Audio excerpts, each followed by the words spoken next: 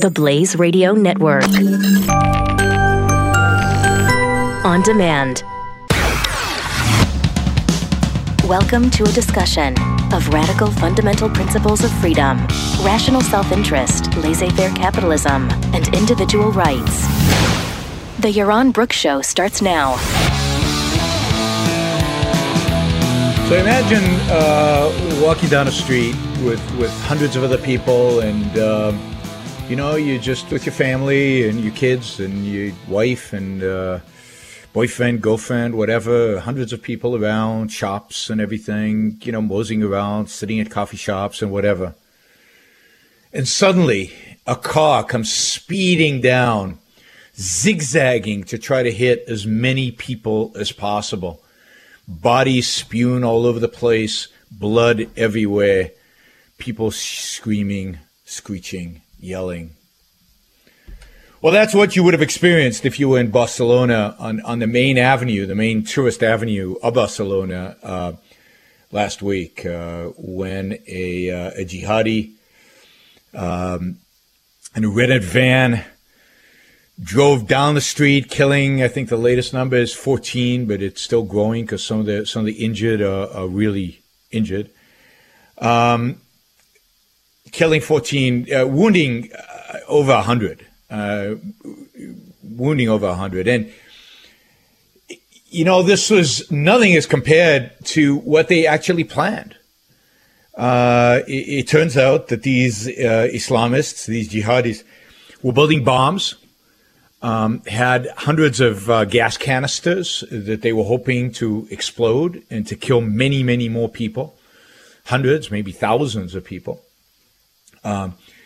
They like, fortunately for us, most terrorists are, they were pathetic at what they were trying to do and turned out to be unsuccessful and landed up blowing themselves up in the process. So the night before this van, careened through the street, the apartment in which the house in which these terrorists were building their bombs blew up, probably because of their mishandling of the explosives. So luckily for us, and this is something I've learned firsthand, luckily for us, terrorists, bad guys, but particularly terrorists, particularly jihadis, are just almost always incompetent and stupid and idiots. Indeed, even 9/11 could have been easily stopped if the FBI and CIA had been more alert. That is, it is not the genius of the terrorists that made 9/11 possible, but in some senses the incompetence of those whose job it is to catch them and to stop them. But in this case, what really stopped them from killing many, many more people was the fact that their house blew up because they mishandled explosives, and then because they were still committed to acts of terrorism, they figured on taking a low-tech device, a van, and plowing through people and trying to kill as many people. And that was in Barcelona. And then the following morning, is my understanding, or so maybe later that night, the same thing was tried in a different town south of Barcelona, and where a bunch of the terrorists, 5 of the terrorists, I think, were killed, trying to do the same thing, run through people because their bombs had exploded. One other element that I think is connected, and I think we'll find is connected, although the evidence is still not clear on this, or there's no proof of it, is that in Finland, a Moroccan man who was seeking asylum in Finland. By the way, all the assailants in the Spanish attack, in Barcelona attack, were all Moroccan migrants into Spain. Some of them might have been born in Spain, but they were all originally from Morocco. The guy in Finland was from Morocco, which leads me to believe, and I think many others believe, that there was a connection. They probably all were part of the same, probably all cousins or friends or whatever, and had decided to attack. The guy in Finland, less sophisticated maybe than the people in Barcelona, decided to use a knife, went on a knifing rampage in Western Finland, killed 2 people, wounded 5, just horrible. Just, imagine a man running at you with a knife, trying to stab you. And this attacker attacked only women. There's a cowardly thing for you. I mean, attacked only women and stabbed. Indeed, the two deaths are two women, one young, one old. They don't discriminate by age, but he certainly didn't want to go up against a man, I guess. Women are more offensive in the Western countries because of how they dress and how they behave. God forbid, it's better just to kill them. It's just horrible. It's just the horror of it, of just being in the street and suddenly somebody just lunging at you with a knife, or suddenly lunging at you with an automobile. Just try to place yourself in that context. Of course, there were some Americans in Barcelona among the dead, I think, at this point, too. One young child and one man on his honeymoon, on his, I guess, 1 year anniversary, delayed honeymoon. And he was killed when he was separated. He was going to the bathroom. His wife stayed near a souvenir shop, and he was killed. She luckily, was pushed into the souvenir shop and survived. Now, all this, I have to admit, kind of brings me back to my childhood, because as bad as things are today in Europe and in to some extent in the U.S., although terrorism is not a big threat in the U.S. right now. As bad as things are in Europe, things were much worse in the 1970s. It's an interesting statistic. In the 1970s, there were many, many more terrorist attacks in Europe. Many more people died as a consequence of terrorist attacks in Europe. There were a number of different factions committing those terrorist attacks. There was the PLO, so the Palestinians. Secular in those days, secular Palestinians, not in the name of Allah, but in the name of Palestinian nationalism. There was the IRA, the Irish Republican Army, that was committed huge number of bombings and killings all over in England and in Ireland, but also in other places. And then in Europe, people forget this, but in Europe, there was the Biden. If I get this right, and I don't have it written in front of me, so this is out of memory, Baden-Meinhof, I think, was the group, and many other, the Red Brigade and many other Marxist groups that were basically slaughtering people all over Europe. Bombings, attacks, kidnappings in Germany, in France. Italy was a big location for this. And if you look at just sheer numbers of terrorist attacks and numbers of casualties, far greater than anything we experience today, even in Western Europe, as a consequence. So, just horrific. The 1970s, in many respects, we could go on, horrific times, really dark times for the West and for the United States. And it looked like the world was really going to end. And, Marxism was on the rise. These Marxist organizations got support politically. There were communist parties, like in Italy, who almost won elections. It was everywhere. So one, I think it's important for us to put in perspective what's going on today with what was going on back then. And back then, by the way, these terrorist organizations were gaining government support. They got government support from the Soviet Union. So all the leftist terrorists, and for those who think that leftists are not terrorists or have not been terrorists, the 1970s are proof to the extent to which they are, never mind the Antifa and other leftist terrorists that exist today in the United States. But those are, real, in quotes, terrorist organizations in the sense that we're really bombing and killing and kidnapping and really, causing havoc in much of Western Europe. And so it's important to put in perspective that this was much worse back then. It was state funded. The Soviet Union was funding it all. By the way, the Soviet Union was also funding the IRA. And it wasn't just the Soviet Union. It turns out that Muslim countries like Libya's Gaddafi was funding the IRA. And indeed, there were training camps in Libya and in other Arab countries where both the PLO and the IRA were training together, and some of these Marxist groups were all training together. The PLO, by the way, was a leftist terrorist organization. It was secular, with clearly Marxist agenda, and the more radical among the Palestinians, who were more violent even than the PLO, were even more Marxist and more leftist. In those days, the primary source of terrorist activities in the Western world, at least, was not Islam. It was Marxism. It was leftist ideology. All right, we're going to take a short break here. When we get back, tell you a little bit about my personal experiences with terrorism. I grew up really in an environment where terrorism was all around. So I want to tell you a little bit about that, a little bit about how to put this in perspective. Then I want to talk about how we beat terrorists and how we can defeat terrorism.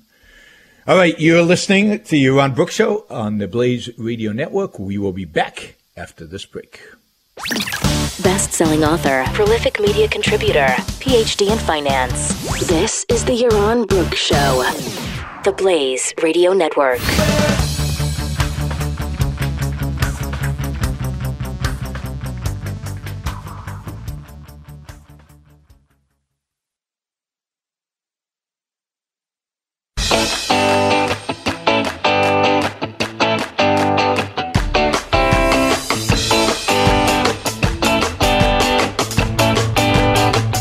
You're listening to the Yaron Brook Show on the Blaze Radio Network.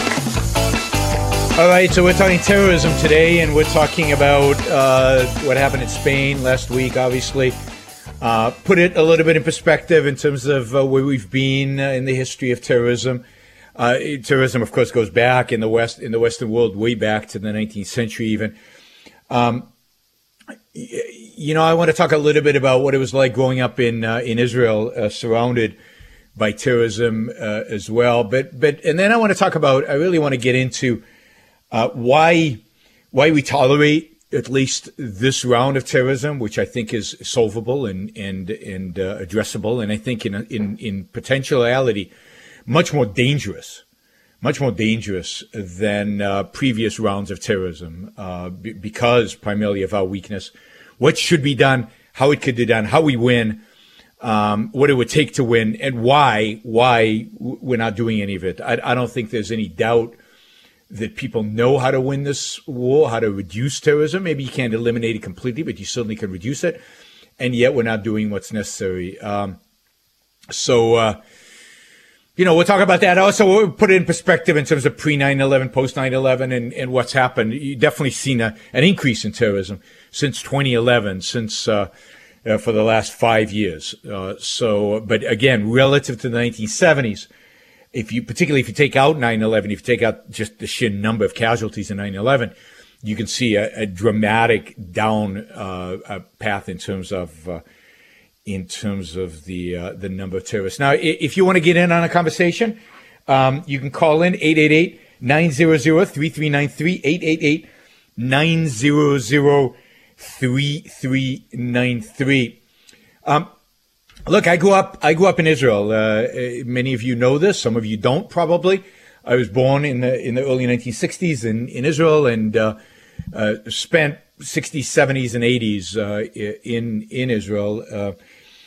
And particularly, I'd say in the 70s, this was a period of intense terrorist activity in Israel, constantly. Not as bad as what it was in the early 2000s, but certainly horrific. Whether it was, so I remember, first of all, as a kid growing up, you were told things like, don't pick up pens or anything from the street, because the terrorists would put little explosives in them, and you would pick them up and they would blow your hand off and things like that. So you just avoided that. When you were riding your bicycle, you didn't ride over obstacles, like, I don't know if there was a cardboard on the pavement or stuff like that. You didn't ride over it because you didn't know what was under it. It could be an explosive, and it could be something that was dangerous. So you just avoided doing that. So little things like that.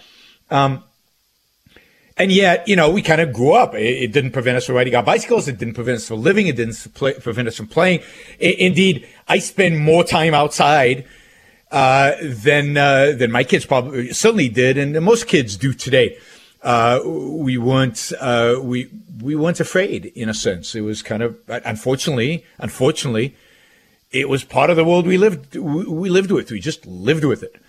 I remember 1972, sitting by the radio, listening as the commentators described what was happening during the Munich Olympics, when Palestinian terrorists took the hostages, the Israeli athletes, and ultimately butchered them all.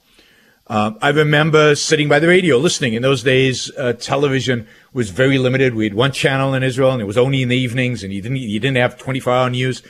So you listened to radio. Sitting by the radio, listening to reports of kids about my age having been taken hostage by Palestinians and later on killed, slaughtered by them in northern Israel while hiking. The outcome of that was, when we went hiking, we took weapons with us. Now, the weapons we took would have not been, I don't think we would have been able to face up to any Palestinian terrorists. We were 16, 17-year-olds with old, rifles. But hey, it didn't stop us from hiking. It didn't stop us from living. It didn't stop us from going out there and doing stuff. But it made us very aware. It made us very aware of the risks. It made us very aware of the value of human life. It made us very aware that life was precious. And we grew up fast. We grew up fast. You had no choice but, because it was everywhere. You were constantly under threat. I used to go hiking in places that were terrorists had been. You didn't stop doing that. You lived with it. And you counted on, unfortunately, counting on your political leaders to protect you. You counted on the police and the military and everybody else to do what was necessary to defend you. And I'd say in those days, Israel was a lot tougher on terrorism than it is today, and did a better job. I don't know if you guys remember all the Israeli raids on different places and assassinating terrorists all over the world, killing them, invading Lebanon in order to rid Lebanon of Palestinian terrorists. Unfortunately, screwed that up later on, but initially crushed them, destroyed them, killed many of them, and brought about, relatively safety to its citizens. But since then, Israel's been weakened dramatically. Israel doesn't do what is necessary to defend its own citizens anymore. And certainly the U.S. doesn't do what it's necessary, and European countries don't have a clue. But why is that? Why is it that we can't defend ourselves? We're going to take another break in a couple of minutes and talk about that. But think about it. Look, we've got terrorism in Europe and the U.S. Terrorism certainly in Europe is going up, not dramatically, but it's going up. The number of casualties is going up. It has been since 2011. And I would argue, why 2011? 2011 is when Syria and then Iraq descended into complete anarchy. 2011 is when, is I can't remember the exact date, but around the time that Libya as well, because of stupid interventions and because of no strategy and because of going in and disrupting places and kind of leaving without clearly winning, we basically created these places in Libya, in Syria, and certainly in Iraq, where terrorists were allowed to train. People from all over the world went there to train to be terrorists, and we just let it happen. We had no strategy around it. We had no, and this is under Obama. All these places were allowed to become havens of terrorist activity. We saw the rise of ISIS as a consequence of all of that. Going back, and this I don't just blame Obama for this. This is Bush. No strategy, no focus on how to win, no focus on what it would take to actually establish peace. So that's how we got here. We'll talk more about that, and we'll talk more about what Bush and Obama did after this break, and what we should do and why we're not doing it. You're listening to the Ron Brook Show on the Blaze Radio Network. You're on Brooke on the Blaze Radio Network.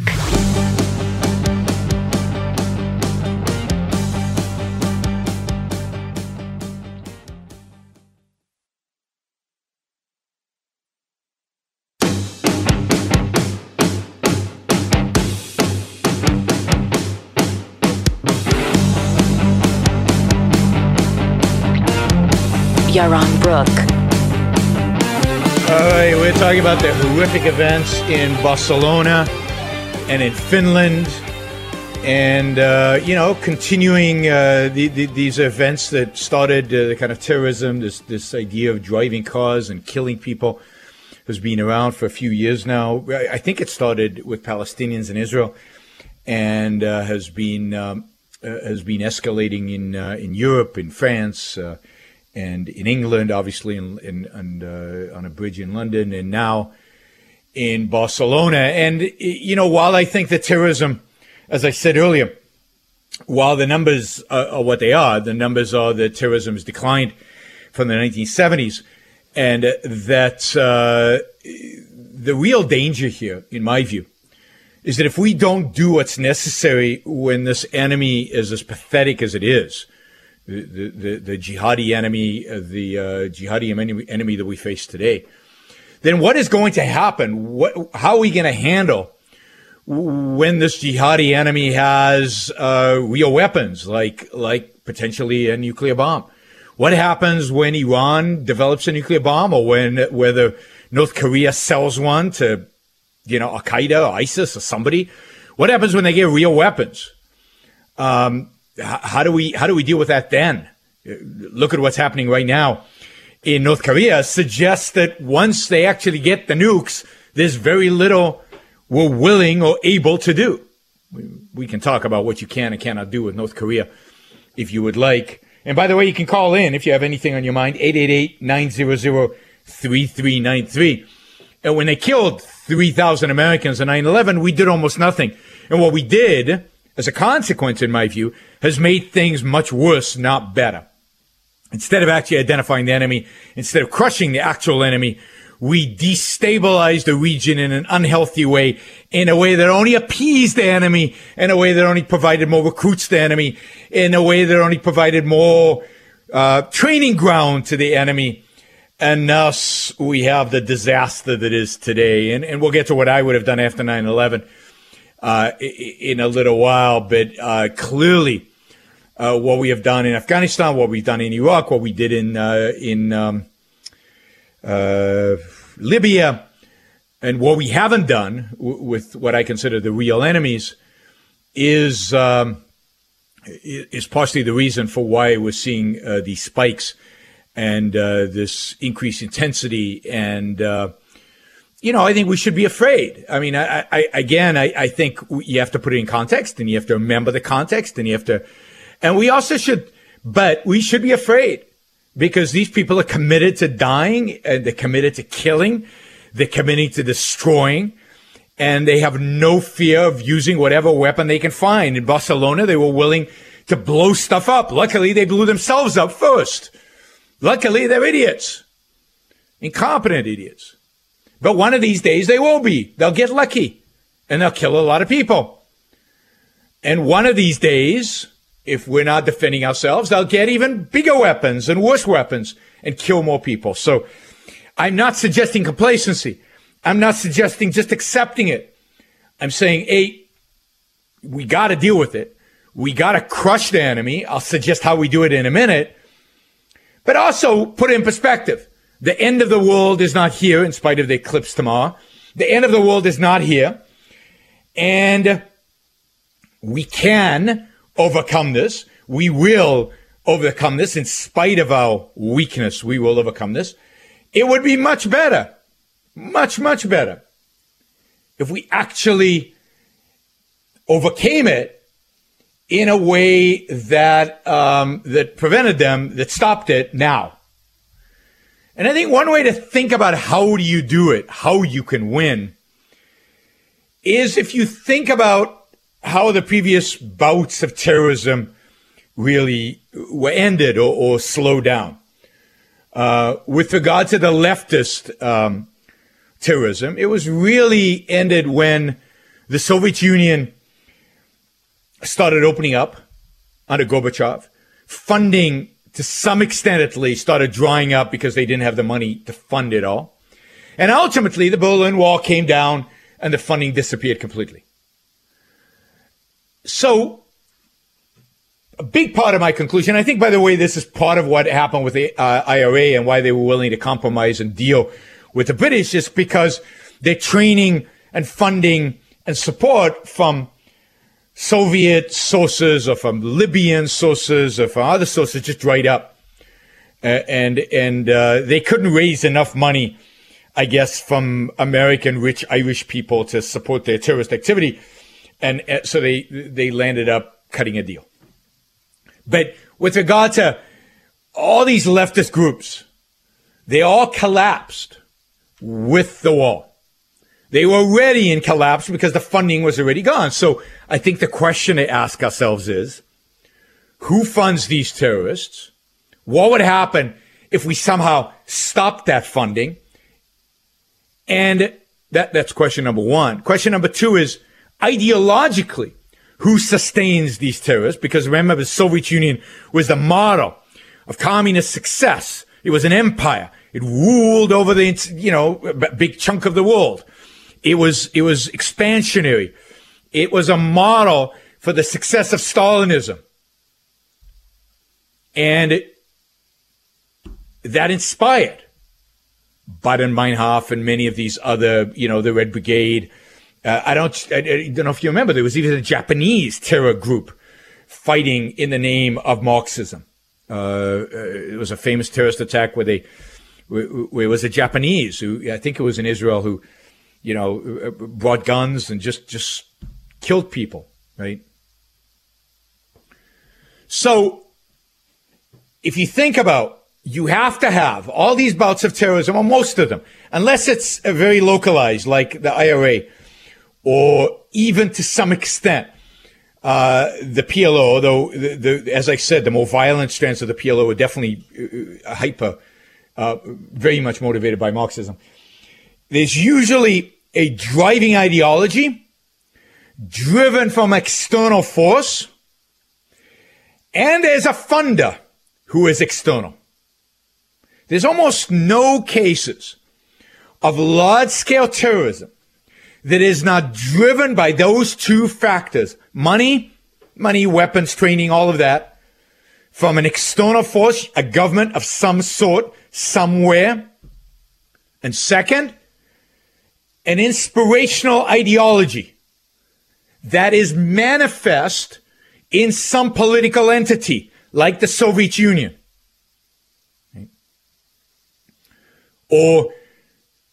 So the question I would ask, if I were trying to deal with jihadism, if I were trying to deal with Islamic terrorism, is those two questions. Where does the money come from? And who provides that inspiration? Who provides the driving ideological force that drives these terrorists?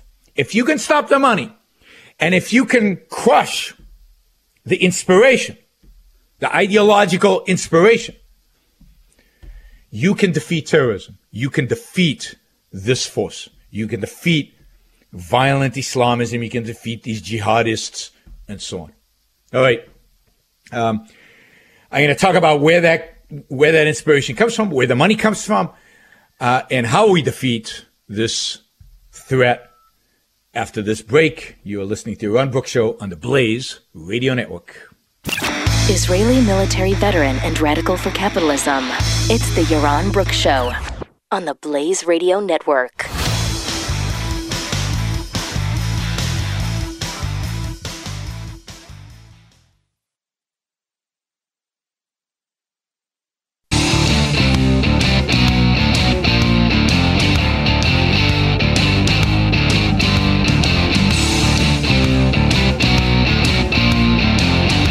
This is the Yaron Brook Show. All right, you're listening to Yaron Brook Show, and I want to give you the good news. If you enjoy this show, There's a lot of this show coming your way this coming week. So I am actually going to be filling in for Opelka on Tuesday, Wednesday, and Thursday. That means 3 hours every day, Tuesday, Wednesday, and Thursday, assuming the world is still around after the eclipse. And that is from 9 a.m. to 12 p.m. every day, Tuesday, Wednesday, Thursday. Yaron Brook will be filling in for Mike Opelka. So we'll see. I'll see what it's like to be a real radio talk show host doing 3 hours a day. I'm looking forward to it. You can consider this Sunday show just training in anticipation, but hopefully you'll listen in. Maybe open up that Facebook window or the open up the Blaze radio while you're at work. Put on those headphones. Nobody knows what you're listening to. And 9 to 12 Pacific time, 12 to 3 East Coast time. Hopefully all of you guys will have the opportunity to listen. 9 hours of the Yaron Brook Show during the week. I'm excited. I hope you are too. All right, before I get to my strategy for winning, and I know I'm dragging this out, and you're just going to have to be patient with me today. I want to make clear that I do not believe the U.S. has any strategy to winning. Nothing. We have been in Afghanistan for almost 16 years, and we don't know what we're doing. And I would argue we didn't know what we were doing when we went there. And there hasn't been a day since then that we've known what we're doing. George W. Bush had this theory that if the United States just invaded these countries, beat up some bad guys, and told them to become democratic, then that spirit of freedom that is in everybody's hearts, as he told us, that would shine through, and they would ultimately bring about these wonderful democratic havens. Didn't happen. Surprise, surprise. Same thing in Iraq. What was the strategy? We took them over, we killed Saddam Hussein, and then the Iraqis would rise up in joy and establish a Western-like pro-individual rights democracy in Iraq. No, we should have known that going in. So at least, I'd say this, at least Bush had a strategy, a bad strategy, a stupid strategy, right? An irrational strategy, if you understand history, and you have any sense of ideas on what it takes to get to the point civilizationally, from a civilization perspective, of freedom, of individual rights, of, modern Western democracies, right? Which are far better than alternative, although flawed in and of themselves. But he had no clue. But at least he had an idea. He had a strategy. Since then, Obama had no strategy other than to lead from behind, which means disengage, but not really. Lead, but not really. So attack Libya again with no strategy, no idea what we're going to do afterwards, nothing, and of course not lead the effort against Libya. I think we should have just left Libya alone. Kind of wasn't sure about what to do with Syria, mostly left it alone, probably a good thing. Iraq left, then went back in with a little bit, but not too much. No strategy. And then Afghanistan was a complete disaster. Surge, decline. No strategy anywhere in our so-called war on terror. No identification of the ideology. At least Trump has no strategy. I mean, we'll see in the next few days he's going to announce his new Afghanistan strategy. I will predict it will be not strategic. It will be completely tactical. It will be meaningless. It will lead to nothing. That is my prediction. Everybody says there's a strategy. General Mathis says there's a strategy.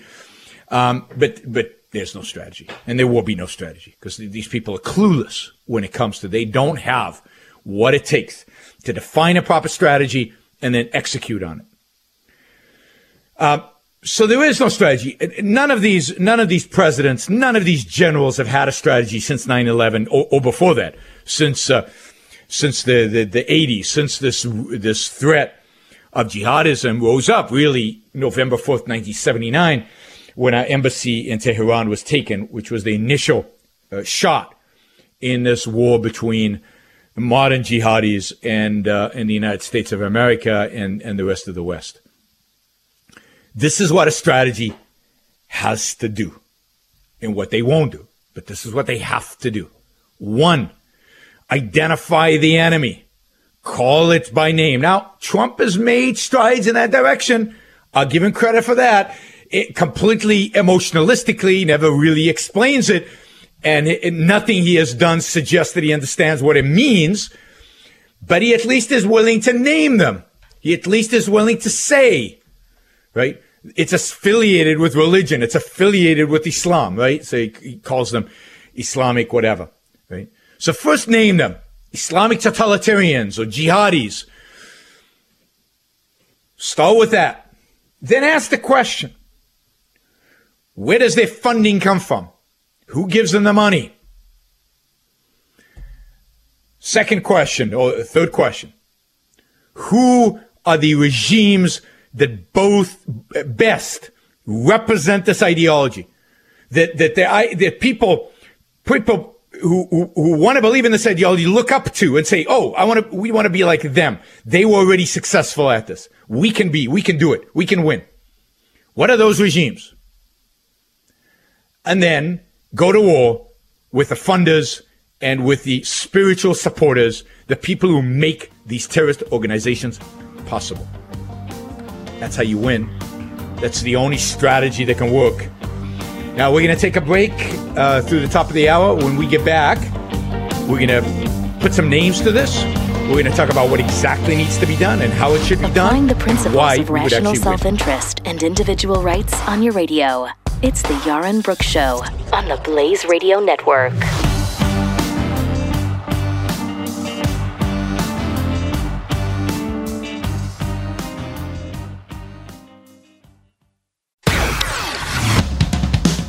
Welcome to a discussion of radical fundamental principles of freedom, rational self-interest, laissez-faire capitalism, and individual rights.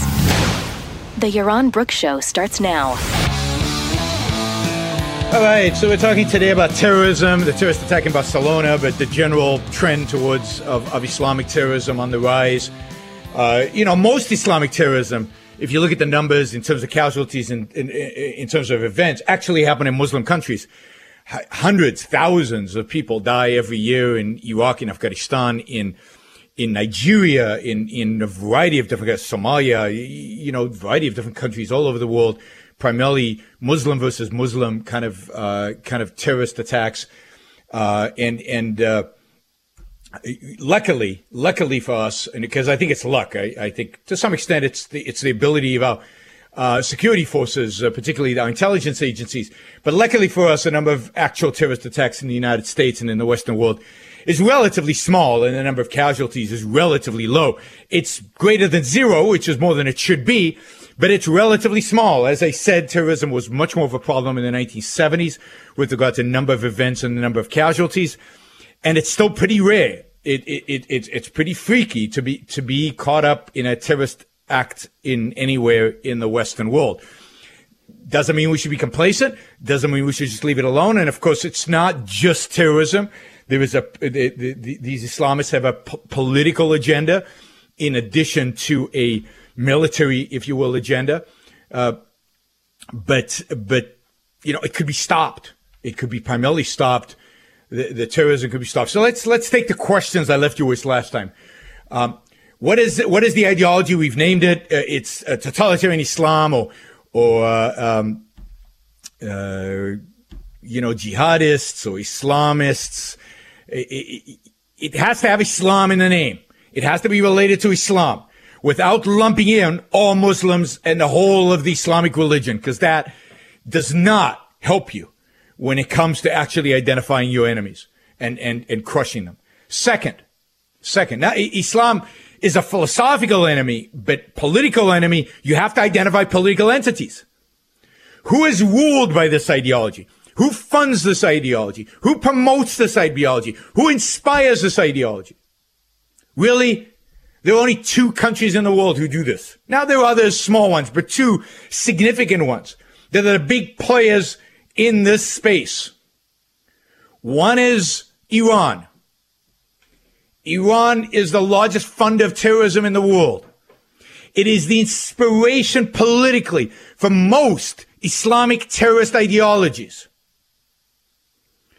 Its revolution in 1979, the rise of Ayatollah Khomeini and the establishment of a Sharia law-based system, theocracy in Iran, inspired groups from Northern Africa to Indonesia and Malaysia, inspired people everywhere. When you read the literature, the Islamist literature, what they write about themselves, 1979 plays a huge role because it proved to them that the West could be defeated. It proved to them that they could get rid of their secular dictators and replace them with Sharia-based law. It proved to them that nobody would stop them. And the continuous existence of Iran as a theocracy proves to them every day that this is possible. It's possible to have a Sharia-based government, a theocracy, and for it to be, quote, successful. And they aspire to bring that ideology everywhere. Now, Iran is Shiite, and we're not going to get into the difference between Shiite and Sunni. Look it up. Iran is Shiite, but they have never held back from supporting financially, ideologically, materially, spiritually, Sunni terrorist organizations. Whether their support for Hamas, which is primarily Sunni, whether their support for Al-Qaeda, which we know they were very supportive of pre-9/11 and post-9/11. And right now, the latest stories I'm reading about Afghanistan is that Iran has become one of the main supporters of the Taliban in Afghanistan because they think that they can get along with the Taliban in the end of the day. They have the same basic ideology, Sharia, and the forcing of Sharia on the population, rather than the relatively, and this is very relatively, secular regime in Kabul today. They also prefer the Taliban to ISIS. So they are supportive of the Taliban and fighting ISIS. One of the best things is when they start fighting among each other, but it doesn't happen often enough and we don't support it vigorously enough. So they're supporting the Taliban, even though the Taliban are Sunni. So the separation of Sunni Shiite, not as important as many might think, at least not in the grand scheme of things. And some local levels, like in Iraq, it's very important, but in the grand scheme, it doesn't matter. Iran is the inspiration, the funding, it's everything. As long as Iran is ruled as a theocracy, these terrorists will continue. So that's country number one. Country number two is Saudi Arabia. Yeah, our friend, Saudi Arabia. The country our president just visited. A country in which our president just danced with the sheiks who are on the side funding much of this terrorist activity. Now, maybe it's not the top of the royal family. Maybe it's only the middle of the royal family. Royal family is huge. Maybe it's just the charities. Maybe it's not official government policy, but there's no question whatsoever that Saudi Arabia is funding radical mosques, radical schools, madrasas all over the world in Wahhabi ideology, the ideology of raising weapons and fighting the enemy in the West, fighting America, fighting. I mean, I wouldn't be surprised if it turns out that the sheikh who radicalized these young Moroccan men in Spain, and they were all radicalized by a particular sheikh, it appears, was funded ultimately by the Saudis or by some convoluted route was funded by the Saudis. That's, they have the money. And they have a deal with the Wahhabis. You take care of the spiritual, leave us the rule. And now Wahhabis say, okay, we'll take care of the spiritual, we'll export it all over the world. And they do. So this funding is everywhere. And of course, here's Saudi Arabia, funding terrorism. There's no question elements within Saudi intelligence and Saudi royal family were involved in 9/11. We know that from the redacted pages from the House committee meetings. Again, and yet they're our best friends. So what does that tell Muslims all over the world? It tells them the West is pathetic. It tells them the West is afraid. It tells them that Saudi Arabia and Iran have control over the West, that the West won't challenge them, that you can stand up to the West and survive and actually thrive and do well. It tells them they shouldn't be afraid of the West because the West is nothing. They are emboldened by our weakness. We are paper tiger. And if you don't believe me, read some of what Osama bin Laden was writing. And he was writing about the West's weakness and how he thought if he defeated the Soviet Union and Afghanistan, defeating America and the West would be easy because we are so weak. Now, it turned out it wasn't so easy. But that's what drove him, this belief, and it a belief that comes from our appeasement. It's a belief because we won't name the enemy. It's a belief because we pretend that our enemy is our friend, Saudi Arabia. So what would I do? What would I do to Iran and Saudi Arabia? Well, you'll have to wait until after the break. By the way, if you want in on the conversation, 888-900-3393, 888-900-3393. When we come back, I'll tell you what I would do with Iran and Saudi Arabia, how I would deal with them, and how we could end this terrorist disaster that is plaguing the West. All right, you're listening to Ron Book Show on the Blaze Radio Network. We'll be right back. PhD, author, media contributor. This is the Yaron Brook Show, the Blaze Radio Network.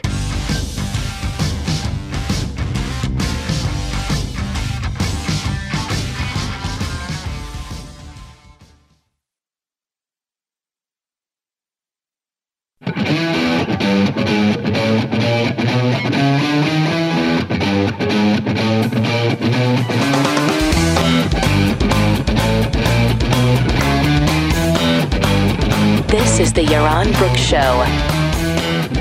All right, you're listening to Yaron Brook Show, and if you're enjoying the show, I'm going to be on this week for 9 hours. I'm filling in for Mike Apelka on the Blaze Radio Network on Tuesday, Wednesday, and Thursday. So Tuesday, Wednesday, Thursday on the blaze.com/radio between 9 to 12 Pacific time, 12 to 3 East Coast time. So I hope you'll join me. I hope you can handle 9 hours of the Yaron Brook Show in 1 week, plus the 2 hours today. That's 11 hours. That's crazy. All right, so we've identified the enemy. We found its financial source, fountainhead. We know where its ideas, the inspiration comes from. They come from two places, Iran and Saudi Arabia. So what do? Well, you certainly don't cut deals with them. You certainly don't pretend that they're your friends. You identify them. You declare them as enemies. And in the case of Iran, you either fund an internal revolution to overthrow the theocracy, or you go in there and you crush them. And you replace the regime there. And you don't pretend to bring them democracy. You know, if there is a pro-freedom, real opposition there who will change Iran in fundamental ways, you hand it over to them. And if there isn't, I like to say you give them the infrastructure their philosophy deserves. And you leave them alone. I don't believe in sticking around and building democracies and all of that. But as long as the regime, the theocracy in Iran exists, we will continue to have terrorist activities all over the world. And not only that, there's no question in my mind that they are seeking an atomic bomb. They're looking at North Korea and they're saying, look, the United States is crippled by these guys. We need to have what they have. We need to have what they have. And we need a bomb. And they're working on it. They're working on it, hush, hush, while, inspectors go and they look in the wrong places. And one day, just like with North Korea, we'll wake up and they're testing a bomb. And they will say, whoops, how did that happen? I mean, we had great inspections and we had sanctions. And how did that happen? It's going to happen. And then what do? Then replacing the regime becomes impossible, or almost impossible. Right? Now, so that's Iran. If you do that properly to Iran, all you have to do is turn around to Saudi Arabia and say, hey, Saudis, you want that to happen to you? Okay, here's what you have to do to avoid it, royal family of Saudi Arabia. You have to stop funding any advocacy of Wahhabism outside. There's no more funding of mosques, no more funding of madrasas. No money leaves Saudi Arabia in support of anything that looks even remotely like it might radicalize anybody. You just $0 out. You want to invest, you want to do this, fine. But you do not fund the radicalization. You don't fund terrorist groups. And if you do, we can get a different royal family. The only reason the Saud family rules Saudi Arabia is because, that was the family the British decided on after World War I. They can be replaced. And neither Iran nor Saudi Arabia has even a fraction of a military capability to touch us, right? But we're doing the opposite, right? We're selling them weapons. $350 billion worth of weapons. And Obama just keeps, because there's no difference, right? Trump keeps selling them more and more and more weapons. Right? So you got to identify the enemy and destroy him, crush him. Now, once you do that, it will be like the fall of the Berlin Wall. Not quite. It'll be like the Soviet Union disappearing in terms of a funding source and in terms of spiritual inspiration.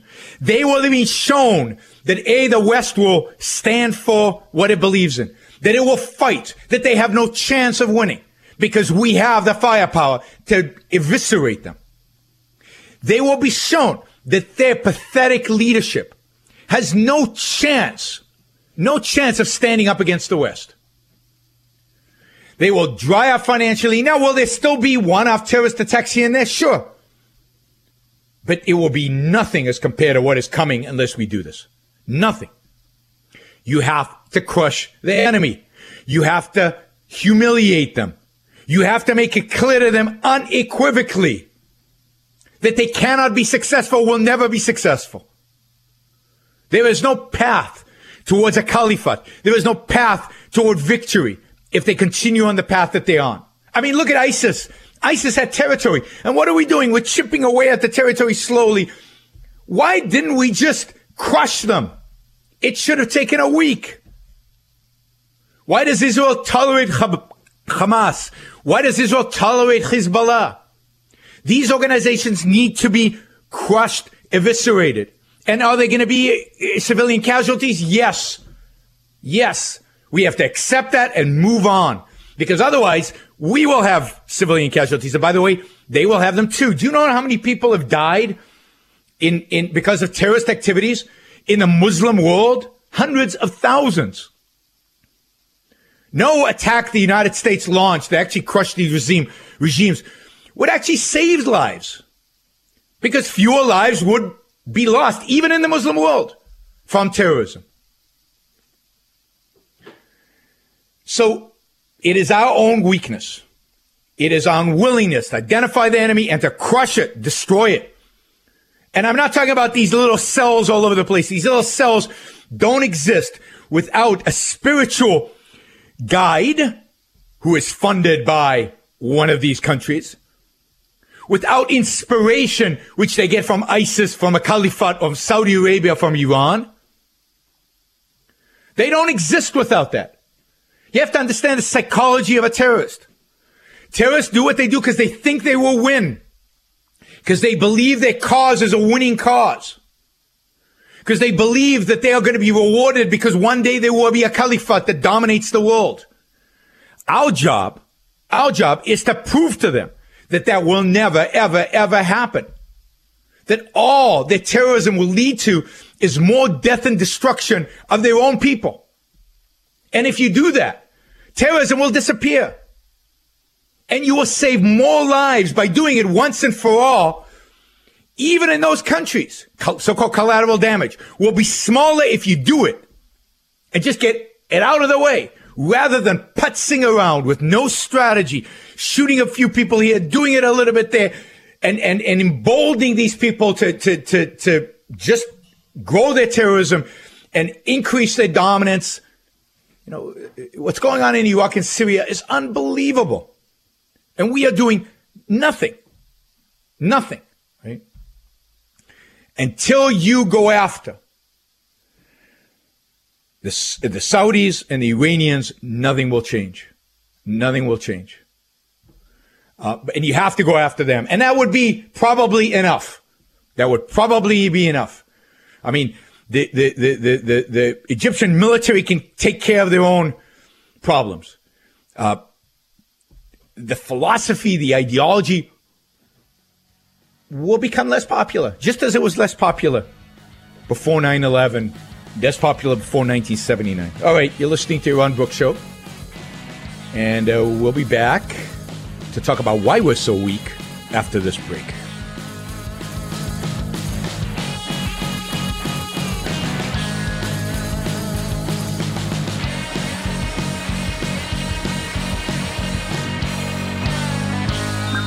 You won't hear traditional political views here. This is the Yaron Brooks Show on the Blaze Radio Network.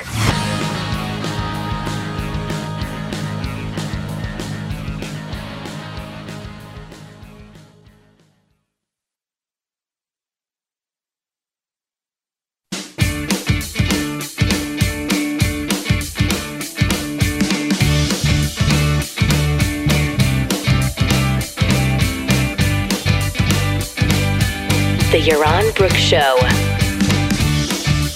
All right, so we spent the last hour and a half defining the enemy, explaining why we don't have a strategy, and giving an alternative. And I'll tell you, when I go on the road and I talk about these things, I often get standing ovations. I mean, people respond positively to the idea of crushing your enemy, of destroying them, of not just pinpricking them, of not just pretending, and not going into countries and beating them democracy, but actually identifying the enemies, identifying the funders, identifying the inspiration, and destroying them. So why doesn't it happen? And somebody on one of the chats said, well, we are bad leaders. No, it's not our leaders. Our leaders are always a reflection of us. Our leaders are a reflection of us. You don't get leaders you don't deserve. Germany, in many respects, deserved Hitler. Right? We deserve the leaders we get. We vote them. We applaud them. We celebrate them. Whether it's Bush, whether it's Obama, whether it's Trump. These are our leaders because we chose them. So what is it? It's something cultural-wide. It's the fact that our culture is bought into a morality, an ethical code. Secularized, both on the religious side and on the secular side. A religious code that teaches self-sacrifice, teaches humility. Who are you to stand up for yourself? Who are you to make a decision about who is right and who is wrong, who is evil and who is good? Who are you to fight without any hesitation against what you decide? That's pretty selfish to define an enemy and to crush him. It is this morality of self-sacrifice, of humility, of altruism, of placing the well-being of others above self. So we drop food packages as we're dropping bombs in Afghanistan. This is under Bush. We have lawyers with our troops, so God forbid not a single civilian might die. We don't practice war anymore. We practice social services. We go in with whole organizations of the army dedicated to bringing good life to the Iraqis, building them sewer systems and schools.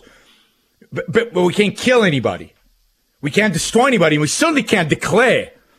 We certainly can't declare our values are superior. Our values is right for human life. Our values is right for successful human life, for anybody of any race, any ethnicity, any geography, any place on the planet. We need to be able to declare that, but that would be very selfish of you, Your Honor. How do you know what's good for other people? Well, history teaches us that. And reason teaches us that. If you just think, if you just look, if you just study, it's not that hard.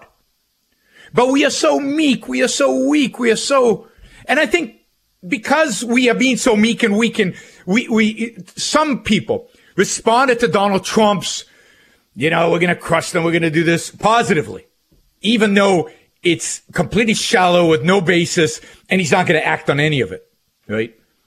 But Americans responded against it because for so many decades, we have been taught that to sacrifice ourselves for the sake of the meek of the earth, the meek of the world, for the sake of the suffering in the world. And who are we to assert ourselves? And you saw that. George W. Bush appeasing Islam immediately after 9/11. I thought he was weak from day one. He wouldn't name the enemy. He wouldn't call them who they were. And then he starts dropping food packages on them. Operation Iraqi Freedom was the name of the operation. The invasion of Iraq. Not Operation Secure America. Not Operation Save American Lives. Operation Iraqi Freedom, because we have to do something good for them. They're the standard. We're not the standard. That would be self-interested. They're the standard. Altruism, this idea that other people's well-being is what is important in life, is what animates you in life, and that you have no right to your own life and therefore have no right to stand for your own beliefs, to stand for your own life, to defend yourself properly.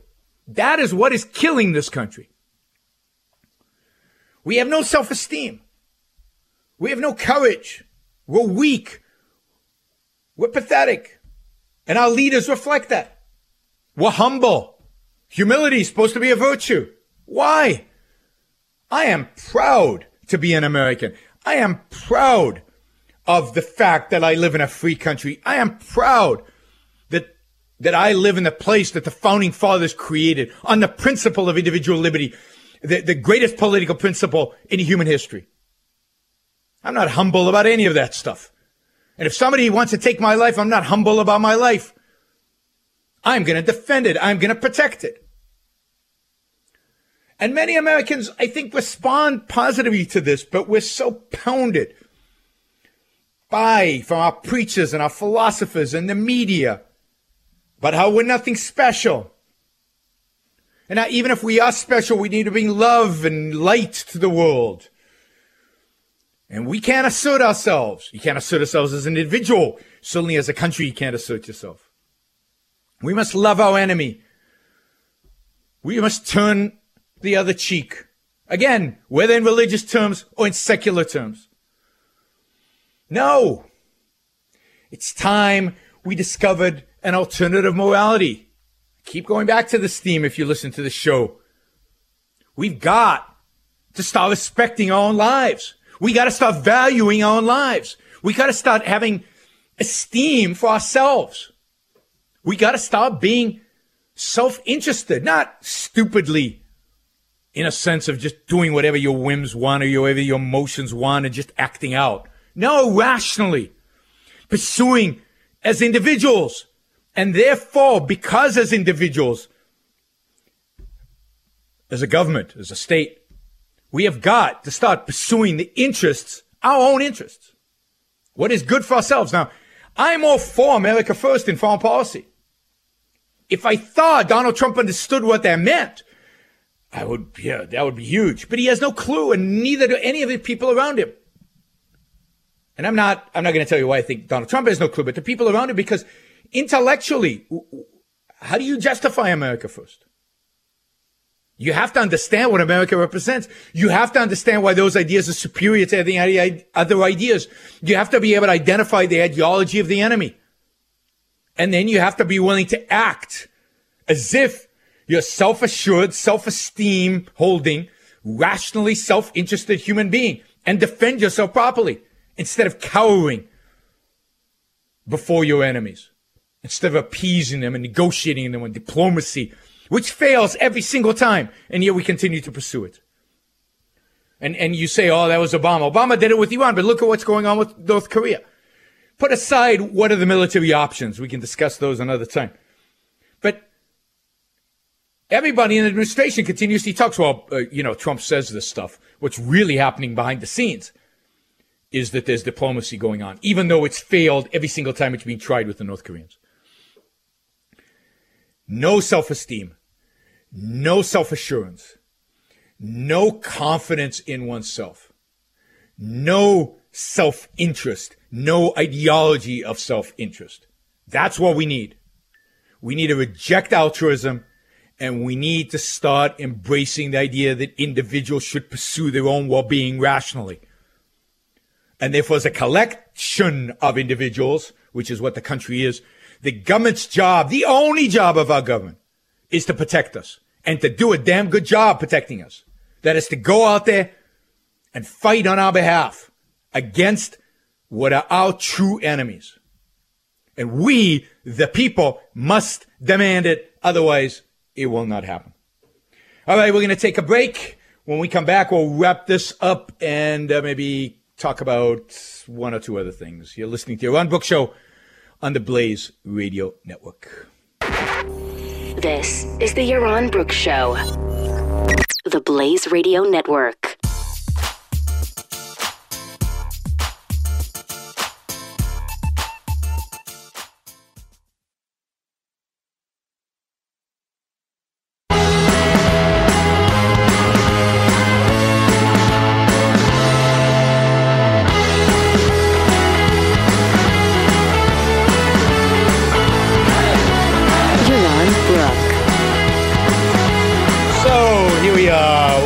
Is a strategy to defeat the Muslim threat, the Islamist threat, the terrorist threat. A strategy that crushes the enemy, crushes the funders, the inspirations behind these cells that are in Europe and in the United States. But to do that, because it ain't happening, to do that, what we really need in this country is an ideological shift. We need a revolution in this country. A revolution that rejects mysticism in all its various forms, whether it's the mysticism of Islam or other religions, whether it's the mysticism of racism or the mysticism of the proletarian or the mysticism of emotionalism, which is so dominant on the left. And an embrace of a principle our founders understood. That our decisions should be based not on emotion, not on revelation, but our decisions should be based on reason to everything. Bring before reason everything. We must look at the facts. We must examine the evidence. Make decisions based on the evidence, based on our knowledge of history and the world around us. Not on wishes, not on whims, not on prayers, but on facts. And then we need a revolution that is about the individual. We need a revolution of individualism. We need a revolution that adopts a new moral code, a new revolutionary moral code that the author Ayn Rand wrote about in Atlas Shrugged and in other books. The Virtue of Selfishness is a book you should all be reading. The Virtue of Selfishness. A revolution about how we think about our own lives. Our life is not here to be sacrificed. Our life here is not to serve others. The meaning of our life is not to give and give and give. We should live to make our life as individuals the best that it could be. We should embrace who we are as human beings and develop our own capabilities as individual human beings. And focus our attention on how to make ourselves the best we can be and develop the self-esteem, the self-confidence that comes with that. And then elect leaders who will protect us, because it's the only thing we need from our leaders. The only thing we need from our politicians is protection. And they're not doing a very good job at that. We need police. We need a military, a judiciary. But that's it. Protection. And if those leaders have an ounce of the self-esteem we as individuals would gain, then they would crush our enemies without a second thought. They would do whatever was necessary to defend the lives and property of Americans, whether it's in this war or any other war of the future. But today, altruism has led us to appease, to compromise. It has led us to have no confidence in ourselves, to be weak. It has weakened us, because that's what altruism does. It causes you to question yourself. You question your own value. It causes you to feel guilty about pursuing your own happiness when there's so many miserable people about the world. It causes you to feel guilty when you bomb your enemy out of self-defense, but you feel guilty about it because there are people who are suffering there. Altruism is the enemy, and the only solution is reason and egoism.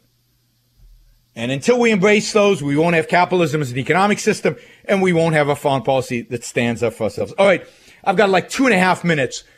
2 quick things. One good news, one sad news. The good news is that Bannon is out of the White House. I am very cool with that. I'll talk about that next week. He was an economic nationalist. He was the worst kind of influence on Trump. Now, who knows what influences Trump, but I'm so glad Bannon is out. I was rooting for him to be fired, and I'm glad he was fired. Hopefully, Trump can surround himself with saner advisors who are less nationalistic and less focused on the evil of trade. Finally, you probably heard in the news that Jerry Lewis died. Now, it should make you smile when you hear the name of Jerry Lewis. I grew up with Jerry Lewis movies when I was a little kid. I used to watch them, I guess, when in the 70s, I used to watch a lot of his old movies, him and Dean Martin. I thought in those days they were incredibly funny. I have to admit that when I was an adult and I look back at those movies, they seemed incredibly silly, and I really disliked them. But I enjoyed them when I was a kid. He caused me to laugh a lot. I think he inspired people like Jim Carrey. I don't think Jim Carrey would be Jim Carrey if not for Jerry Lewis. You can see Jerry Lewis all over Jim Carrey's acting. I think he inspired many of the comedians and make us laugh today. Enjoyed him less as an adult than as a kid, but I have fond memories of sitting in front of the television late at night, watching one of his movies, rolling around in laughter. And finally, I'll say this about Jerry Lewis, a fact you might not have known. Everywhere Jerry Lewis went, he carried in his briefcase a copy of The Fountainhead. He had The Fountainhead close to him at all times. He was a huge Fountainhead fan. And if you haven't read The Fountainhead out there, go read one of the greatest books ever written, an inspiration, and not just to Jerry Lewis, but to thousands, millions of people. All right. This is it for the Yaron Brook Show for this for today. Listen in during the week. I'm filling in for Apelka. We're on the Blaze Radio Network. Talk to you next week. Applying the principles of rational self-interest and individual rights on your radio. It's the Yaron Brook Show on the Blaze Radio Network.